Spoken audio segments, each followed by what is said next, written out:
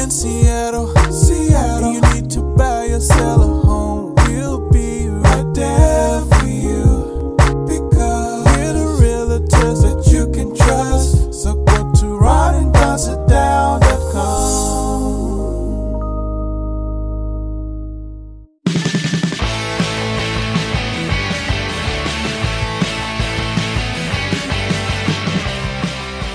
Thanks for listening to The Ron and Don Show. Please hit subscribe. Hey, you guys, what's going on? Welcome to episode 473 now of The Ron and Don Show. And oh, yeah, we are live from the Let's Show Up studio. What is up, Ron and Don Nation? Hey, coming up in the Ron and Don Show, Ron read an article that maybe now is the best time to buy an ugly house. Also, I want to compare buyers out there to something that I used to do. Remember those old stand-up jet skis that you still see people ride around once in a while? If you've never tried to ride one, I had a 650 SX. They're not easy to ride. And there would be a specific time of year in a certain type of water condition that I would love to ride my jet ski in. And it reminds me of the real estate market right now. Before we get to that, though, let's get to this. You've probably heard Pete Carroll and Russell Wilson going back and forth. And I have to say, I really appreciate the way that Russell Wilson he's been okay with the criticism. He really has. And it seems like Pete Carroll kind of keeps, picking away at him. And now we're hearing this crazy story that Geno Smith wears an armband. And on that armband, he has numbered plays. And if you don't know, in the NFL, the quarterback, he has speakers in his helmet, and so do the wide receivers. That's why wide receivers don't have to get in the huddle on the offensive side. They can hear the play. In fact, look for I don't know if it's a green dot anymore. I haven't seen the green dot in a long time. It used to be whoever had the green dot on the back of their helmet, that meant that there was a speaker inside. And then also the coaches have access to them so they can speak the plays. And instead of going, hey, we're going to go wide right, pro formation, two-rando raffo on 4, ready break, that's hard to hear in a real loud stadium. So instead what they do with Geno Smith is they say, play 2. And so he's able to look at his armband in the huddle, look at play 2, and then read the play so that everybody can hear it. Because those speakers also turn off, I think 15 seconds before the play starts. So nonetheless, Pete Carroll had come out and said, hey, this just works better for us. This has not always been embraced in the past. That's a shot at Russell Wilson. And I think Russell Wilson took a lot of pride in not wearing that armband because some guys feel silly wearing it. You know who made it okay? Who made it okay was when Tom Brady started wearing that armband. That's what made it okay. And they gave the excuse that, hey, we're in really loud stadiums. So what's interesting now, Russell Wilson has come out and said, well, you know what? We seem to have won a few football games up in Seattle without the armband. What say you? I think the pettiness is so enjoyable in this. But would you agree with me that we now know definitively the answer to the question that was bantered around for years in Seattle? The question was, who's right? Is Pete Carroll this old curmudgeon? The game's passed him by. He doesn't understand the modern player, and he's just going to run the ball and play good defense. Let Russ cook. Like if you let Russell free to do freestyle and to improvise and to be this dynamic player, like that's the real thing. That Pete Carroll's holding him back. I think that to me has been answered definitively. Pete Carroll was right. Pete Carroll knew what he had. Pete Carroll was not necessarily pulling the reins back arbitrarily. He's like, dude, I see your skill set. I'm letting you cook as much as possible because go to Denver and have free reign of the kitchen and see what happens. To me, because there was always that pull that, Pete's he's the oldest coach in the NFL. He's, chewing his gum a lot and he's not really like, there's all these new fancy offenses everywhere that are a lot more fun to watch. And you're throwing the ball over the yard and you're scoring 45 points a game. There was this thing, and Pete Carroll I never heard him, say this. He sort of just took it and was like, okay, we're just going to continue to do our thing. But the reality was he knew I can't let Russ cook. And I can't tell him that I can't let Russ cook because that would crush his ego. I just can't let him cook. Yeah, and I think what happened here is I think Pete Carroll ended up in the middle. Think about when the Legion of Boom left, right? And Pete Carroll would say now, and I think a lot of people would say, hey, it wasn't just Russell Wilson, it was that defense. Look in Denver right now, very similar defense. That defense back in 2013, 14, you go to many games where they'd give up 9 points, 12 points, 14 points. If they gave up 16 points, you'd start to get worried. They'd never give up 3 touchdowns. They would always bend a little bit on the first series, and you'd see the other team go down, but not score a touchdown. Usually score a field goal. And they always kept Russell Wilson in the game so they could ground and pound. They give the ball to Marshawn or whoever's available, and then Russell could go out and do some of his cool stuff that we all got to watch, right? And that's what they're looking for in Denver. They're like, hey, we got a great defense here. We have 2 really good running backs. And Russell, maybe you could come in and all you got to do is just score some points and we would have a dominant team. This is what I think happened. Think about Marshawn Lynch when he grabbed his crotch or he flipped off the sideline. He wasn't flipping off Russell Wilson. He was flipping off Pete Carroll. He was. Think about Earl. What did Earl do when he was leaving the field on a stretcher? His leg got broke. Who'd he flip off?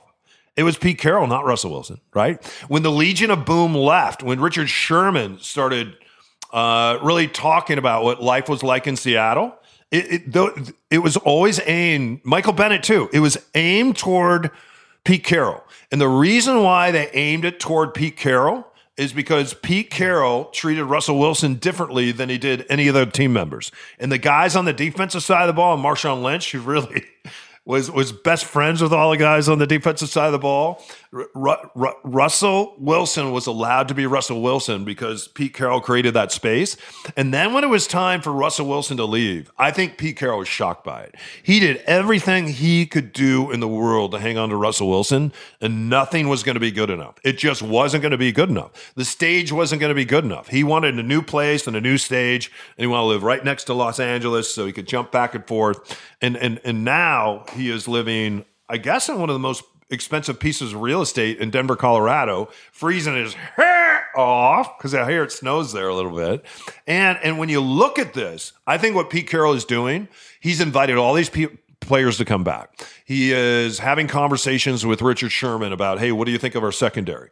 He's having conversations with Michael. He's having conversations with a lot of the old players. You see a lot of the old players when you look at a game, they're down on the sideline.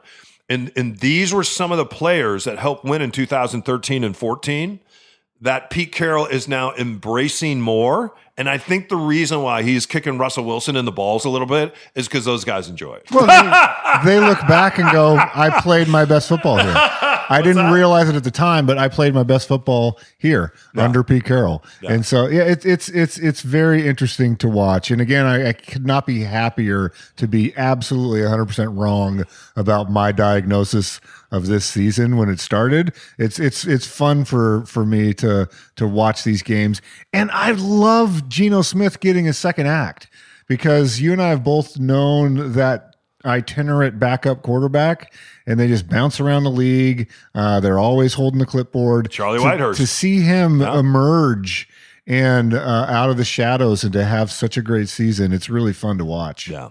More on the other side of this, you guys. Hey, you guys, it's Don here for Les Schwab, and guess what? You see the fall colors?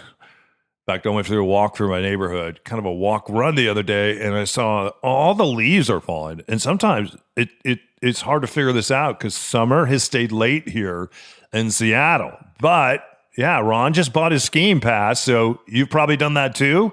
And if you're heading off to the pass, you got to make sure you got the right tires on your rig.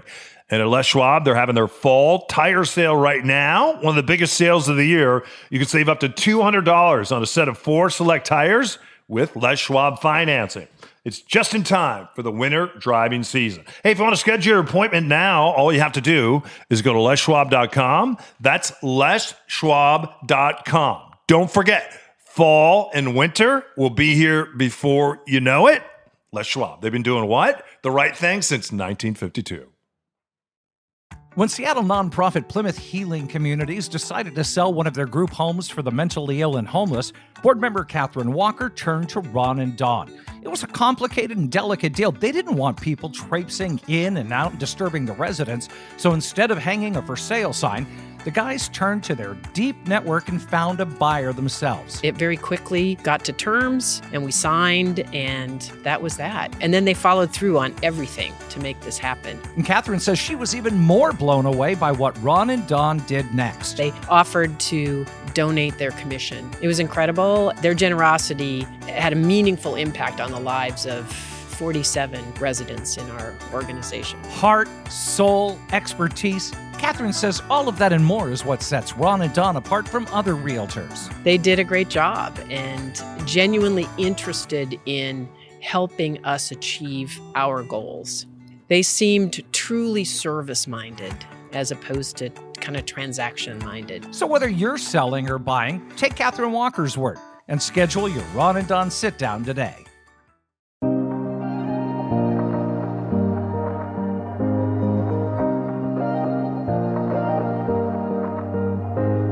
Here's my dad and his boyhood friend, Mr. Ron, and my dad, Don. All right, you guys, welcome back to the Ron and Dawn show. As we shared in our last podcast, Dave Ramsey, who's pretty conservative when it comes to taking on debt. He is saying now is the time to take on debt. Don't wait for the market. Don't wait. Stop waiting. Buy now. And Ron, if people want to hear more about that conversation, you can go to episode 472 where we talked about why Dave Ramsey is saying buy now. You also found an article you sent to me that if you're going to go out and buy now, that maybe you should buy the ugliest house in the neighborhood now. What was that? I didn't have a chance to read. You sent it to me this morning. There's a trend happening where they're saying curb appeal might be dead.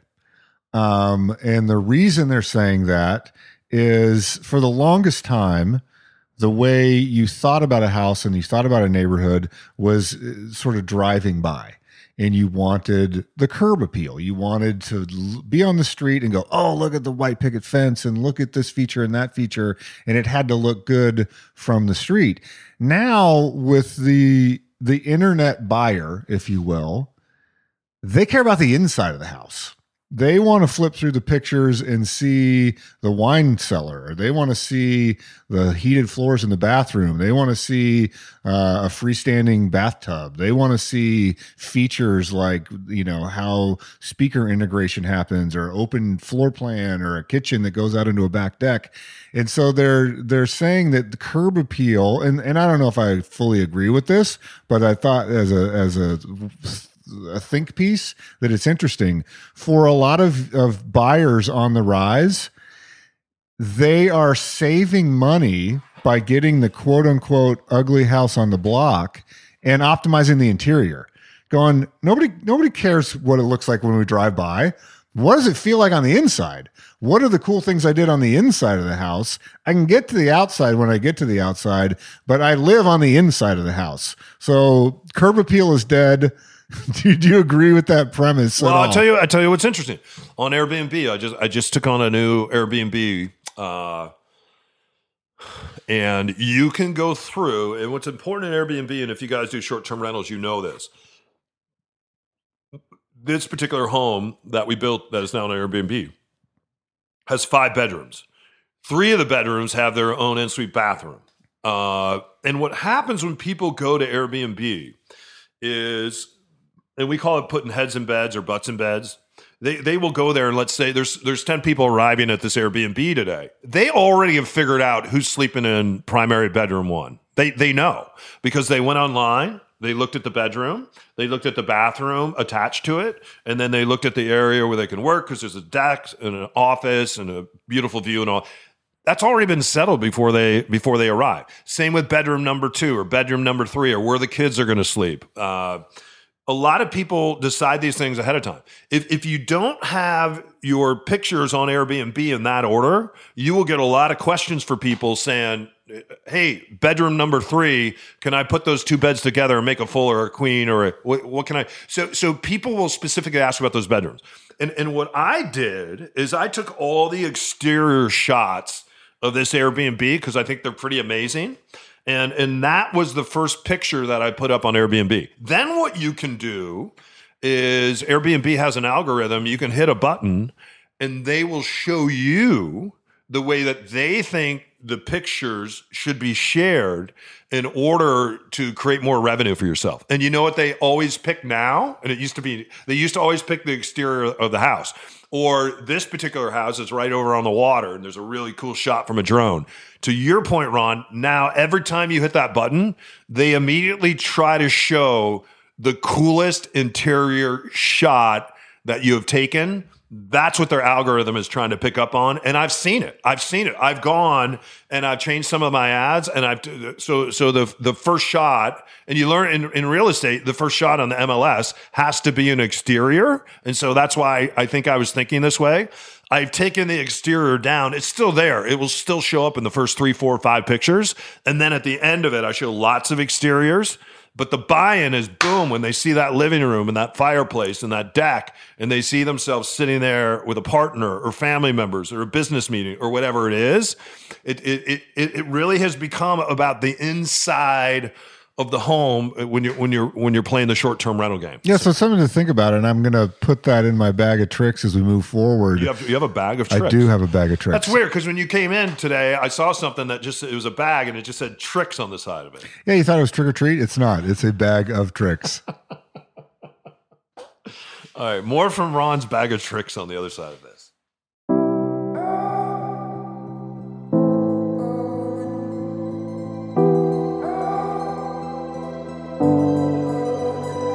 Hey, it's Ron here. I'm with Mitch Weeks. You hear him on the podcast, Mitch.loans.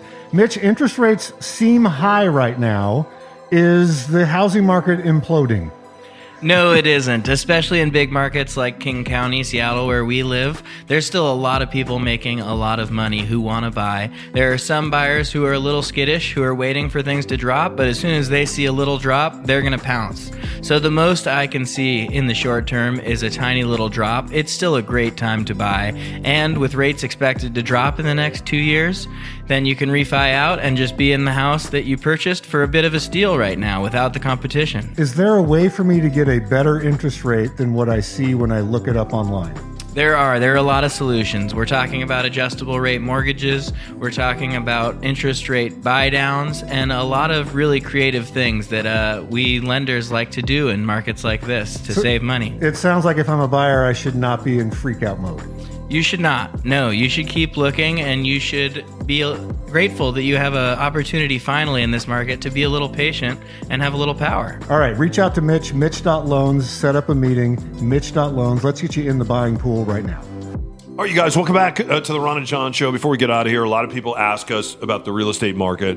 When is a good time to buy? When is a good time to sell? If you're thinking about selling, I would not sell during this holiday season. Don't do that. If you have the ability to buy and hold a piece of property and you can hang on to it, you need to wait until the spring. Because in the spring, we're going to see interest rates calm down. We'll see more homes come on the market, but also people are just going to be in a spring mood. They are. Especially as we saw some numbers today, it seems like inflation is slowing down. And if not next spring, next fall for sure. Now, some people can't do that and they have to sell now because life happens, right? Maybe someone passed away. Maybe you're upsizing and you have to upsize now. Maybe you got a job somewhere and you need the money out of this home. What would you tell people that have to sell now? What would you say to them? And then I want to give just kind of an analogy for some of the buyers out there. I think it part of it depends. If you're doing it because you have to move, you reset your expectations to go, I'm going to get less. We just did this for our client, Tony.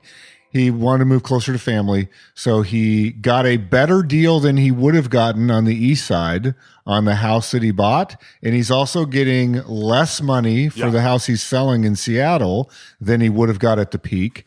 But it evens out. Yeah. So had we done both transactions during the frenzy, he would have had to escalate on the house that he purchased, and you went to that house, I would say 6 figures. He would have had to escalate at least $100,000, if not more. Oh, more. To acquire that house. Yeah. And then the house over here would have probably escalated 75 to 100 because it's right by Swanson's Nursery. It's a great neighborhood. So basically both of those ratcheted down. So it's a wash. So as long as you get that expectation, you are not going to get, if your neighbor or your friend had something crazy, a unicorn event happen 18 months ago. That's not happening for you. But housing and the numbers aren't crashing either. We see a correction. And Ron and I are selling stuff like this. We're just bringing things on and we're selling them. So if you need to sell, let's sell. Especially if you're in that price point where you're under $1.5 million.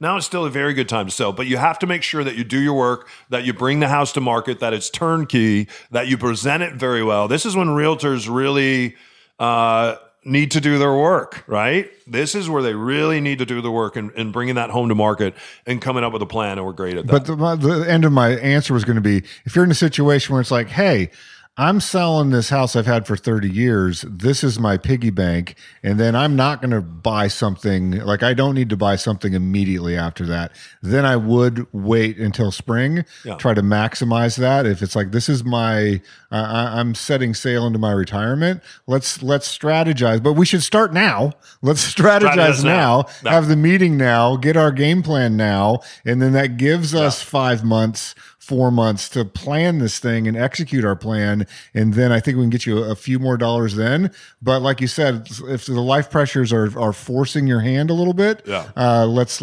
get on the horn and see what our expectations are. Yeah, we're talking to clients right now on the east side, here in Seattle, in North Seattle, even out toward Whidbey Island. And it's like, hey, sometimes it takes 4 or 5 months to get a house ready.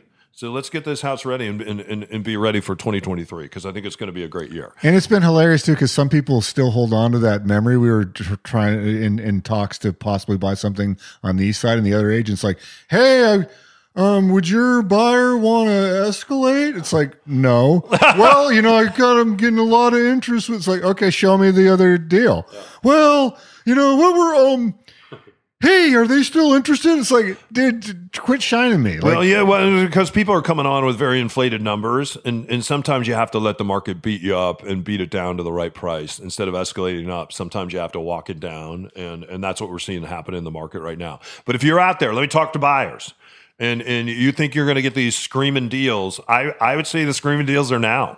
If you're going to buy, you buy during the holidays. Someone's selling during the holidays, they have to sell. Because life happens, as I just said. And this is how I see the market right now. Every once in a while, when I was in my 20s, I would call Ron or my friend Daryl, and I'd say, hey, man, we're going to go get our jet skis, and we're going to drop them in the water.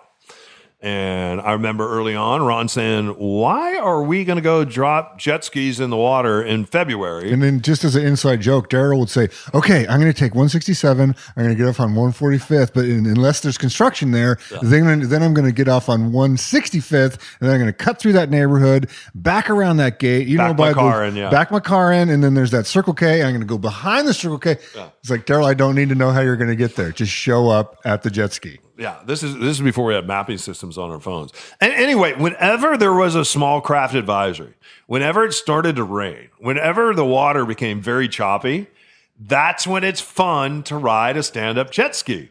It's not real fun to ride a stand-up jet ski when the water's real smooth. If you want to spin out on it and stuff, you can. But what's really fun is when you're tanking that thing up and down between the waves. It's quite a workout. It's quite a ride. And you become a much better stand-up jet skier when you ride in those conditions. I used to ride on the Columbia River a lot. And what I liked about Lake Washington is when a storm would come and a lot of those small crafts would get off the lake, that's when I would be entering the lake, because even though it was choppy, I loved it. I loved the chop. I love the fact that you're out there in a storm, nobody else is around you, or maybe you're one of your buddies and they're on a ski, and you're just kind of going for it. And then guess what happens? The sun comes out, the small craft advisory goes away, and all the boats come back out onto the lake, or they come back out into the river. And now you can't have as much fun because there's honking boats everywhere. That's kind of the real estate market right now for buyers. This is a small craft advisory that's happening out in Seattle and the surrounding areas right now. This is something as a buyer, you're on that jet ski. You're going to enter this market, and there's a lot of chop, and there's a lot of different things that are happening.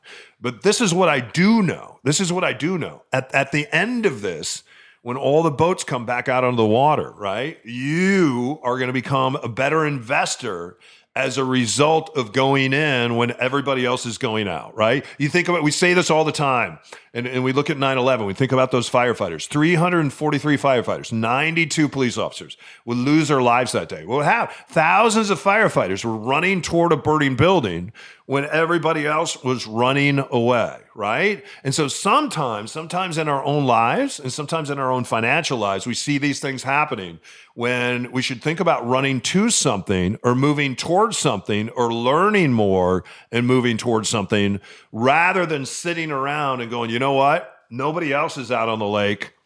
I shouldn't be out there either. Oh, now everybody's going out on the lake.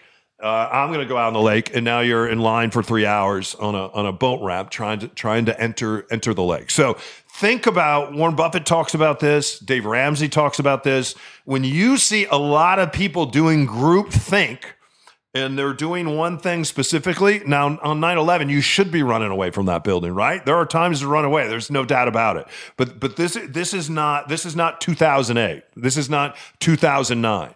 Remember when we saw the real estate market crash, we saw banks beginning to crash, we saw them propped up, they were given all that money, and then they wouldn't lend the money to us because they were making more money by sitting on the money. And then also you saw the stock market just crumble before our feet. And so not only were people losing their homes, but they were losing their futures. That's not happened as we look at the Dow this morning, and the Dow is rocking and rolling again. So, boy, it jumped a lot. By the time this podcast airs, well, I don't know if it might be choppy, but I agree with you on that. And let's game plan. Like, it does not cost you anything to do a Ron and Don sit down. We're not high pressure guys. There are times we do a sit down where it's like, hey, your best strategy is to wait a while. I remember a client we had a while back that just didn't have the down payment together. So it's like, okay, we have a game plan. When you get your down payment ready, let's jump back in. So like, just call me or text me. And if you have problems with credit, there's ways to deal with your credit, and you should deal with it right now anyway. Should deal with it right now. And we have people that can help with that. And sometimes it takes 6 months, maybe to a year to get your credit straightened out. And we can share some tools in a way that you can do that also. Hey, if you need us, just reach out, ronandonsitdown.com. We can do a sit down today. We talk about buying. We can talk about investing. We can talk about running to something or running from something. Yeah. Anyway. Hey, you guys, thanks for listening. It means a lot to us. I think this podcast has close to 1.6 million plays, which is unbelievable. Hey, if you'd like to stay in touch with us, we'd like to stay in touch with you. We have a newsletter. We don't send out your information. You can go get signed up right now at ronandonsitdown.com. We also love hearing from you on social media if you need us. I'm Don O'Neill 34 on Instagram, Don O'Neill on Facebook, and Ron is just Ron Upshaw. Why wouldn't he be? All right, till next time for episode 474, you keep your head up, you keep your shoulders back, and we'll see you right here. You're listening to the Ron and Don Show all day on the Ron and Don Radio Network. Now keep your head up and your shoulders back, and keep blowing that trumpet, and we'll see you next time. Only on the Ron and Don Radio Network.